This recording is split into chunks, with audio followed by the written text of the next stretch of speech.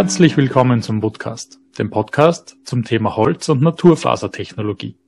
Mein Name ist Max und ich bin Universitätsassistent am Institut für Holztechnologie und nachwachsende Rohstoffe an der Universität für Bodenkultur in Wien.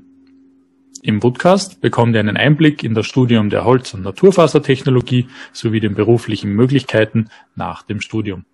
Außerdem präsentiere ich euch zusammen mit Fachexpertinnen und Fachexperten aktuelle Forschungsschwerpunkte sowie Grundlagen aus dem Bereich der Holz- und Naturfasertechnologie.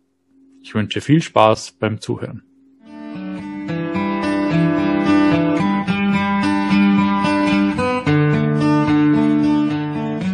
Ja, herzlich willkommen zur neuen Folge Woodcast.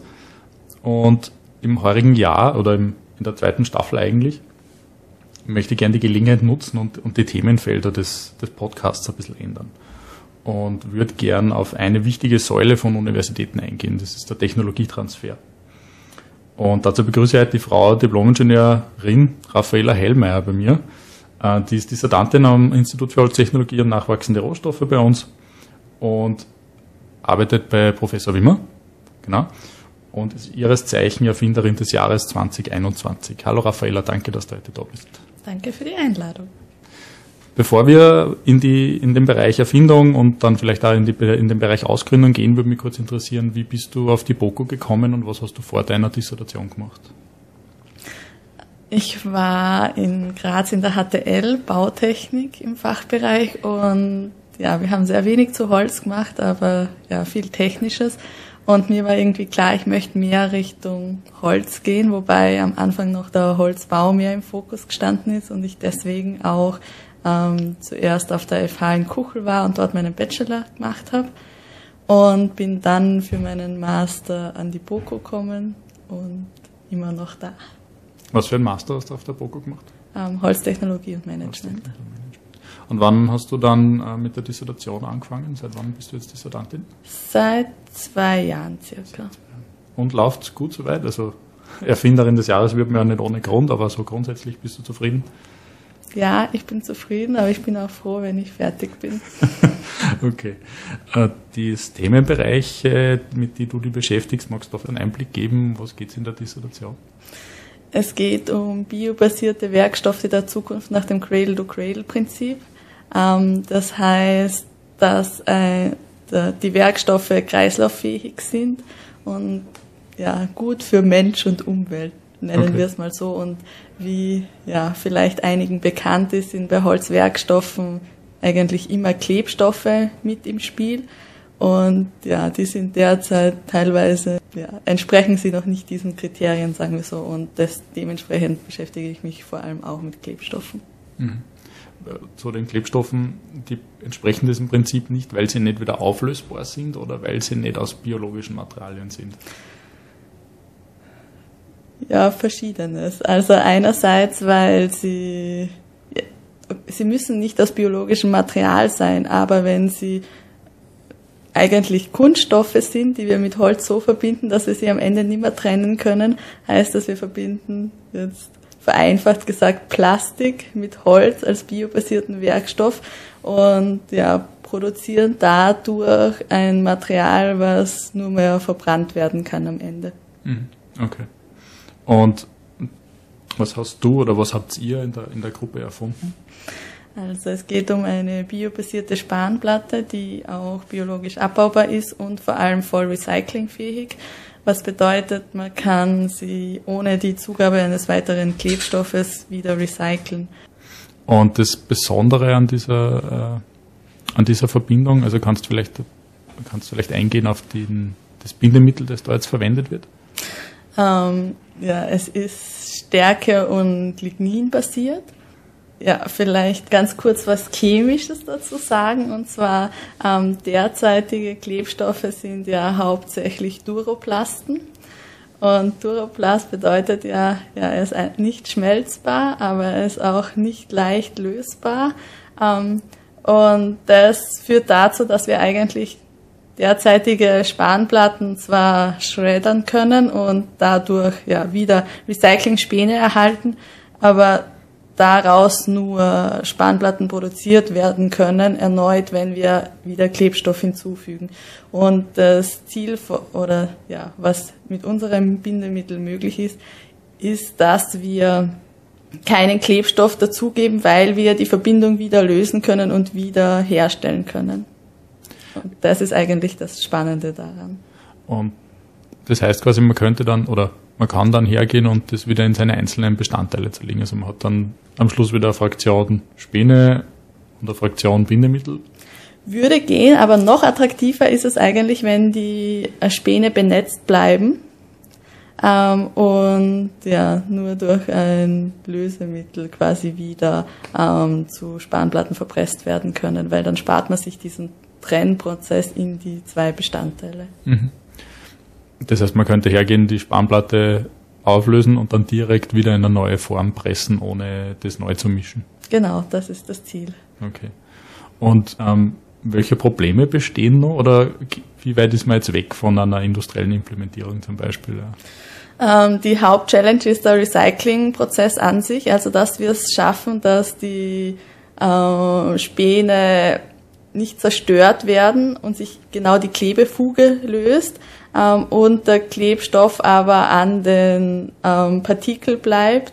Und wir brauchen dafür auch Feuchtigkeit und natürlich ist nicht das Ziel, die Spanplatte in ein Wasserbad zu legen, weil dann haben wir super nasse Späne, mit denen wir nichts anfangen können, beziehungsweise die wir wieder trocknen müssen. Also das ist eigentlich die Hauptherausforderung, dass man da diesen Recyclingprozess insofern halt optimiert. Okay. Das heißt, aktuell wäre es so, dass die mechanischen Eigenschaften unter diesem Prozess leiden würden. Also die neue Spanplatte würde nicht mehr so viel aushalten wie die alte. Oder wie die erste eigentlich.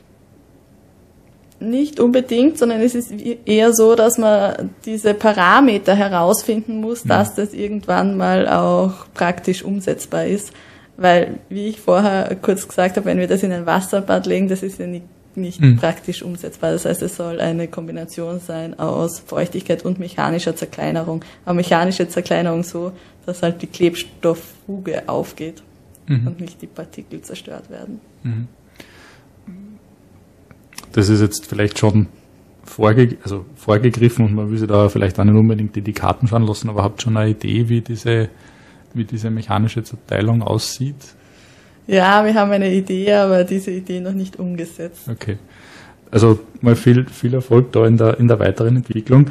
Das passt ganz gut zum zweiten Teil, nämlich der BOKU-Base, in der du dich auch seit längerem beschäftigst. Ja. Kannst du vielleicht ganz kurz erklären, was die BOKU-Base ist? Ja, die BOKU-Base, also die Abkürzung steht für BOKU Activities Supporting Entrepreneurship. Das heißt, es geht darum, unternehmerisches Denken bei BOKU-Angehörigen zu fördern. Und da aber mit einem Fokus primär auf Studierende, oder? Nein. Okay. Also BOKU-Angehörige sind Studierende und Forschende und Angestellte, also wirklich alle BOKU-Angehörigen.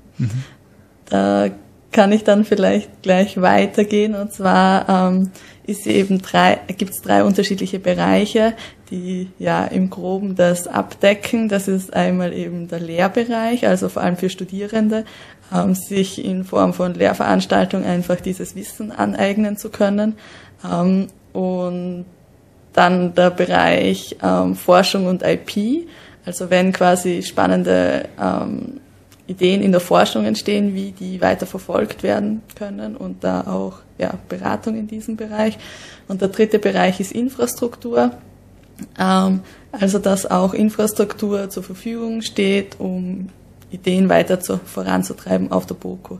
Das sind einerseits Coworking Spaces, aber auch Labore. Das heißt, die Forscher oder die Studierenden in dem Fall gehen auf die BOKU-Base zu und sagen, wir haben Idee XY, wir würden die gerne weiterverfolgen, und dann können sie aus diesen drei Bereichen wählen, welche Unterstützung sie quasi brauchen. Kann man sich das so vorstellen?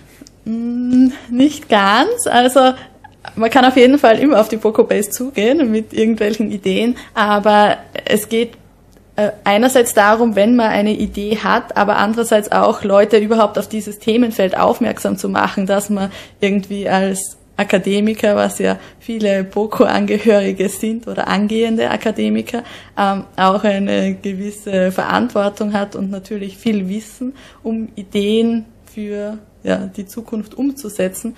Und unabhängig davon, ob man schon eine Idee hat oder nicht oder wie konkret es schon bei einem im Kopf ist, sich überhaupt mal damit auseinanderzusetzen, ich kann eine eigene Idee umsetzen, was brauche ich dafür, was weiß ich schon, was weiß ich noch nicht, wo kann ich mir dieses Wissen holen. Mhm. Also wirklich Leute auch im ganz frühen Stadion abzuholen. Mhm. Und das Ganze ist für BOKU-Angehörige kostenfrei? Oder? Okay. Also das einzige Labor, Labore, da ist muss man was zahlen, weil das auch versicherungstechnisch ein Thema ist und weil die BOKU nicht einfach so Labore zur Verfügung stellen darf. Aber die Unterstützung an sich ist quasi etwas, was du als Mitglied, als BOKU-Angehörige einfach in Anspruch nehmen kannst. Gibt es da die Möglichkeit, auch Externe reinzuholen in dieses Boot? Das heißt, dass das Ganze dann in einer Kombination passiert? Genau, also die Voraussetzung ist halt, dass mindestens eine Person BOKU-angehörig ist. Okay. Das heißt, für diejenigen, die da draußen irgendwie sind und da auf der Suche sind nach einer entsprechenden Kooperation, die könnten auch schauen, okay, welche Ideen werden auf der BOKU-Base gerade verfolgt und da könnte man sich dann quasi beteiligen an dem Ganzen. Okay. Genau. Das ist auch ein spannendes Thema, also gerade wenn es so um Startups geht, ist ja irgendwie das Team auch immer wichtig und da ist es ein Vorteil, wenn das möglichst interdisziplinär ist, also von dem her sogar positiv, wenn auch andere Leute dabei sind, die keinen BOKU-Hintergrund haben. Mhm. Passt irgendwie gut zusammen, denke ich. Ja. Und da gibt es jetzt 2 Spezialisierungen bereits bei dieser BOKU-Base. Ich glaube, das eine ist die Food-Base und das andere ist die sogenannte Wood-Base. Ja. Und die Wood-Base ist jetzt die vor allem die Holz- und Naturfasertechnologie betrifft, aber eigentlich auch die Forstwirtschaft. Magst du vielleicht erklären, was die ist? Genau, also weil die BOKU-Themenbereiche sehr breit sind, wird es eben in so Unterhubs gegliedert und eine davon ist die Wood Base, wo es darum geht, Ideen und Leute aus dem Holzbereich zu unterstützen und vor allem auch für Studierende ist das, glaube ich, eine spannende Möglichkeit, weil es unser Anliegen auch ist, den Forst- und Holzbereich zu verbinden, weil eigentlich dreht sich beides um den Rohstoff Holz, der zuerst mal wachsen muss und dann am Ende verarbeitet wird. Und deswegen wollen wir das unbedingt auch zusammenlassen. Und da geht es jetzt mal in erster Linie darum, die Studierenden darauf aufmerksam zu machen, dass es das gibt und auch, dass sie, wenn sie schon Ideen haben, einfach da Unterstützung bekommen, diese weiter zu verfolgen. Wenn du sagst, Ideen, die Sie haben, sind das dann Ideen, die Sie während den Lehrveranstaltungen haben oder in den Labors, beziehungsweise in Ihrer Freizeit? Ist das völlig egal in dem Fall? Das ist völlig egal, ja. Also es ist ja spannend, dass fast jeder hat Ideen, nur die Frage ist, wie weit man sie denkt. Mhm. Ist es eine Idee, die man in der nächsten Minute wieder vergisst, oder ist es was einem einfach immer wieder in den Kopf kommt und man sich halt auch schon Gedanken darüber macht, wie man das umsetzen kann? Mhm. Aber das heißt, die könnten mit der Idee zur Woodbase hingehen und würden da auch ein Feedback bekommen zur Idee an sich, ob das machbar, also ob das überhaupt jetzt machbar ist nach, sagen wir jetzt, physikalischen Grundgesetzen zum Beispiel oder so, oder ob es das vielleicht sogar schon gibt, ja. Also das wäre so der erste Schritt, nehmen wir mal an. Ja, genau. Also es ist auch so, dass wir da sehr gut vernetzt sind auf der BOKU, also sowohl auf der Forst- als auch auf der Holzseite. Und es für unterschiedliche Bereiche auch Experten gibt, an die man sich dann konkret wenden kann. Mhm. Aber man braucht sich in dem Fall dann irgendwie keine Sorgen machen, dass das dann quasi von der Woodbase genommen wird und weiterverfolgt wird. Die Idee bleibt grundsätzlich bei den Studierenden oder Forschern in dem Sinn, oder? Genau, ja. Das heißt, wenn die sagen, okay, sie verfolgen das jetzt nicht weiter, dann bleibt das einfach liegen wieder. Oder gibt es da auch eine Möglichkeit zu sagen, okay, ich habe die Idee, aber ich habe nicht die Zeit oder nicht die Lust, das weiter zu verfolgen. Macht ihr das? Also gibt es derweil noch nicht, aber das ist schon auch eine spannende solche Ideen aufzufassen und unabhängig davon, ob die Leute das selbst die Zeit und Lust haben, das weiter zu verfolgen. Und ja, das ist vor allem auch für Studierende, glaube ich, spannend, weil also ich merke, dass in der Forschung einfach viele Ideen aufkommen, aber Forschende oft nicht die Zeit haben, das umzusetzen und das für Studierende aber viel spannender ist, an einer konkreten Idee zu arbeiten, wie in unterschiedlichen Lehrveranstaltungen immer irgendwelche fiktiven Projekte sich zu überlegen. Also von dem her noch nicht, aber vielleicht machen wir so eine Art Ideenbörse oder wie auch immer man das nennt, wo das gesammelt wird und dann nachher von anderen Leuten wieder aufgegriffen werden kann. Da ist nur die Frage, wie motiviert sind die Leute, wenn sie die Idee nicht selbst weiterverfolgen, das irgendwie bekannt zu geben. Das ist die Frage, was dann quasi die Belohnung ist, die dann dahinter steht. Das kann jetzt einfach ideologische Grundüberlegung sein, dass man sagt, okay, man würde es irgendwie in die Welt rausbringen oder irgendein, was nicht, finanzieller Anreiz ist ja, sei einmal dahingestellt. Ja. Da ist natürlich dann eigentlich auch die weitere Konsequenz auch die Frage, was ist, wenn jetzt eine Firma eine Idee hat und das jetzt nicht unbedingt in den eigenen vier Wänden erforschen möchte und gleichzeitig aber auch kein Forschungsprojekt im klassischen Sinne anleiern will. Gäbe es diese Möglichkeit dann auch, zu sagen, okay, da gibt es vielleicht ein Team an Studierenden, die das im Zuge dieser Woodbase verfolgen sollen? Derzeit noch nicht, wobei es schon so ist, dass ja immer wieder Abschlussarbeiten zum Beispiel bei Firmen geschrieben werden oder in Kooperation mit unterschiedlichen Firmen und das läuft derzeit nicht über die Woodbase, aber könnte man auch dort eingliedern. Also dass das quasi Anlaufstelle ist für Firmen. Der große Vorteil wäre dann, dass die 50 bis 150 Seiten, wenn man motiviert ist, nicht einfach in irgendeinem Regal verschwinden, sondern dass das womöglich dann auch weiterentwickelt wird. Ja. Das heißt, der letzte Schritt oder vielleicht nicht unbedingt der letzte, aber einer der weiteren Schritte dieser Woodbase sollte dann ja auch sein, das Ganze auf den Boden zu bringen. Das heißt, die Studierenden oder die Forscher in dem Sinn würden dann auch Unterstützung bekommen bei der Findung von Firmenpartnern, oder?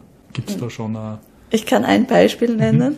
Und zwar gibt es da eine Erfindung von den Biotechnologen, BOKU-Erfindering, wenn ich das jetzt richtig benannt habe.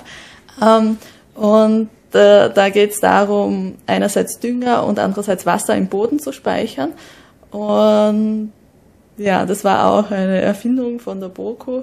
Und da war danach ja das Ziel, Kooperationspartner zu finden. Und es ist daraufhin auch ein Video gedreht worden. Aber ja, am Ende ist es ein Spin-off daraus entstanden. Aber da war genau das Ziel, Firmenpartner zu finden. Vielleicht ganz kurz, Spin-off ist wie ein Startup eigentlich, oder?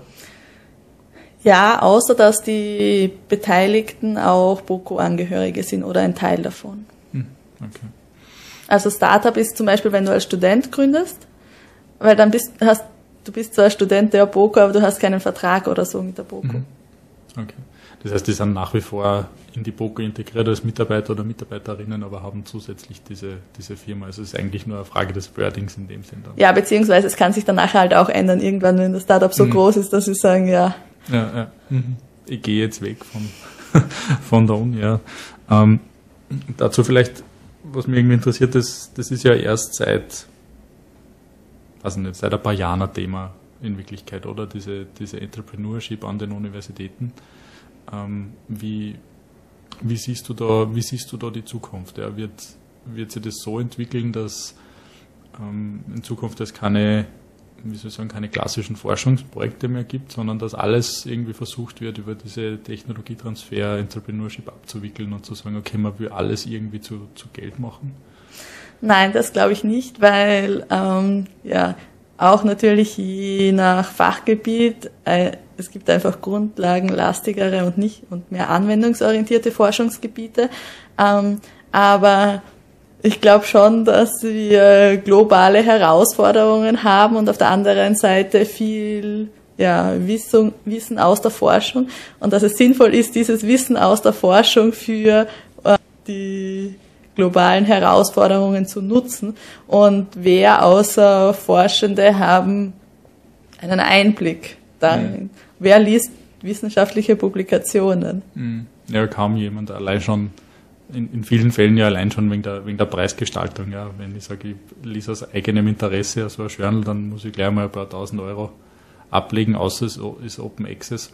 Und das kommt zwar immer mehr, aber das tut man eigentlich eher weniger. Ja, es ist auch so, wenn du nicht aus diesem Fachbereich bist und nicht Akademiker in irgendeinem anderen Fachbereich, dann liest du nicht so eine Art von Kommunikationsmedium, würde ich mal behaupten, oder zumindest der Großteil nicht. Und deswegen finde ich es halt schade, wenn die Wissenschaftler, die dieses Wissen haben und diesen Einblick haben, und auch wenn es nicht jetzt ihr Spezialgebiet ist, sie können das einfach lesen und verstehen das und können das weiterdenken.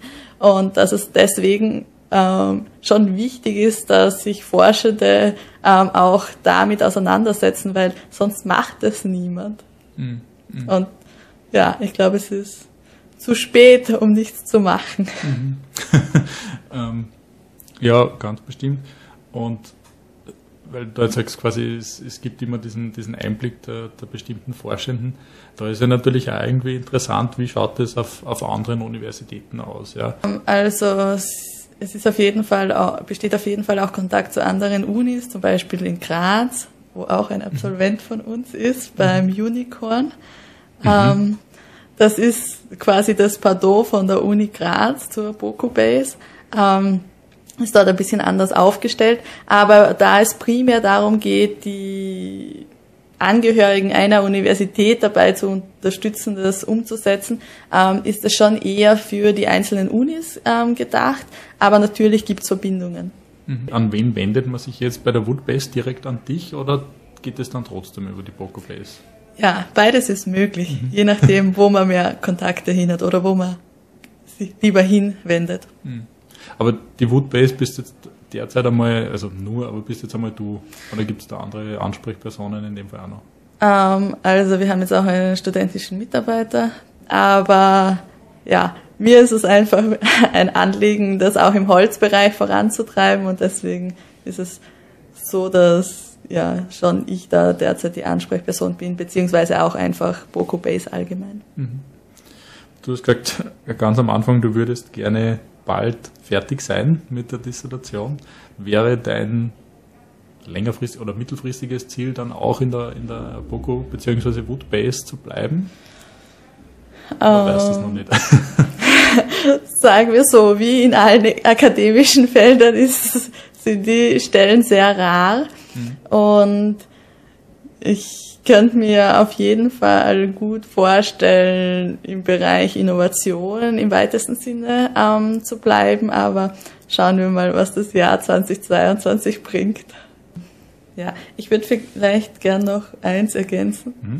Und zwar bei den Lehrveranstaltungen würde ich gern ein Beispiel nennen. Und zwar haben wir jetzt schon 2 Jahre hintereinander die Lehrveranstaltung Think and Make durchgeführt, wo es darum geht, zuerst Ideen zu finden beziehungsweise weiter zu überlegen und danach im Laufe der Lehrveranstaltungen Prototypen dazu zu erstellen.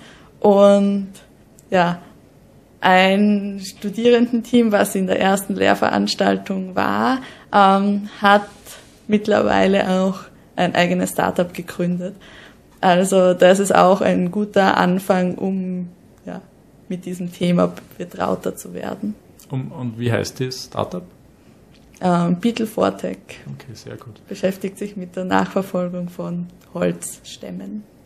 Das ist insofern eine ganz gute Ergänzung, weil das ist ja quasi jetzt das ist ja jetzt quasi die Einleitungsfolge in Forschen, Erfinden und Gründen, und es wird jetzt dann in weiterer Folge noch Episoden geben, eben mit Beetle Fortec, mit dem BOKU-Erfinderin habe ich einen Termin ausgemacht, und dann wird es noch weitere Termine geben mit Ausgründungen, unter anderem mit der High-Ability von einem Kollegen von uns, dem Alexander Stahlmann, und ebenso von einem anderen Institut, aber nichtsdestotrotz auch im Holzbereich tätig, mit Matthias Kaltenbrunner von Improve M. Ich hoffe, ich habe den jetzt richtig ausgesprochen, den Titel. Ich werde das dann fragen, wenn es soweit ist. Und dann schauen wir, ob es noch weitere Startups oder Spin-offs geben wird in Zukunft, die da spannende Einblicke geben können. Ne? Ich sage schon mal vielen Dank, Raffaella, dass du heute da warst und wünsche dir noch einen schönen Tag. Danke. Danke, ebenso.